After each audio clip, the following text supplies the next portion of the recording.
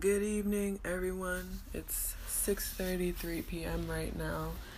I was just having a really dope conversation with a family member of mine, and I kind of want to touch on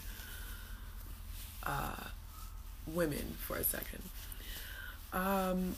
I feel like these days a lot of women just want and don't necessarily want to do the work for what they want. I do feel as though women these days feel like they just deserve everything because they're women, and they don't have to present themselves as someone who should have those things or deserves those things. Like say a woman wants a good man, right?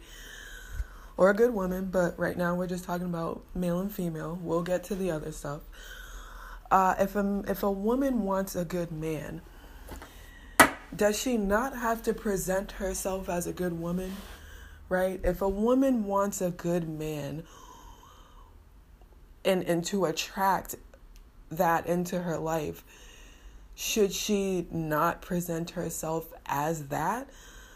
Like, I feel like it's hard for some women to grasp the concept of life is not a fairy tale, and you need to, like, you're not a princess sitting in a castle just twiddling your fucking thumbs waiting for some guy to come along and swoop your ass up. You gotta go out there, and first of all you gotta make sure you're right on the inside. Nobody's perfect, right?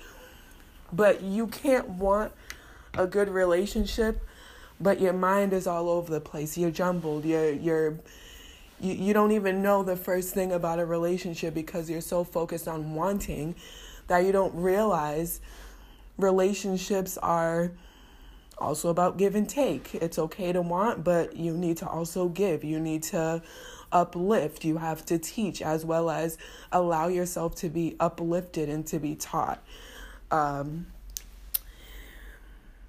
These are just my thoughts in the moment. I wish I had more to say on it because I'm very passionate about it. But I've got a couple of things that I need to take care of, so it was wonderful to express my opinion about this. I also want to touch on, I want to add to the women in fairy tales. As young girls, we grew up watching a lot of princess movies and this guy or this fucking thing, this magical fucking random thing just comes out of nowhere after you've been crying for 3 weeks because you've been so lonely because you've been sitting in a tower doing nothing or in a basement cleaning all night. When we look at those movies like Cinderella or fucking Rapunzel, we start to believe that we deserve that. Like, we're all princesses and we all deserve somebody to sweep us off of our feet and take us to a castle.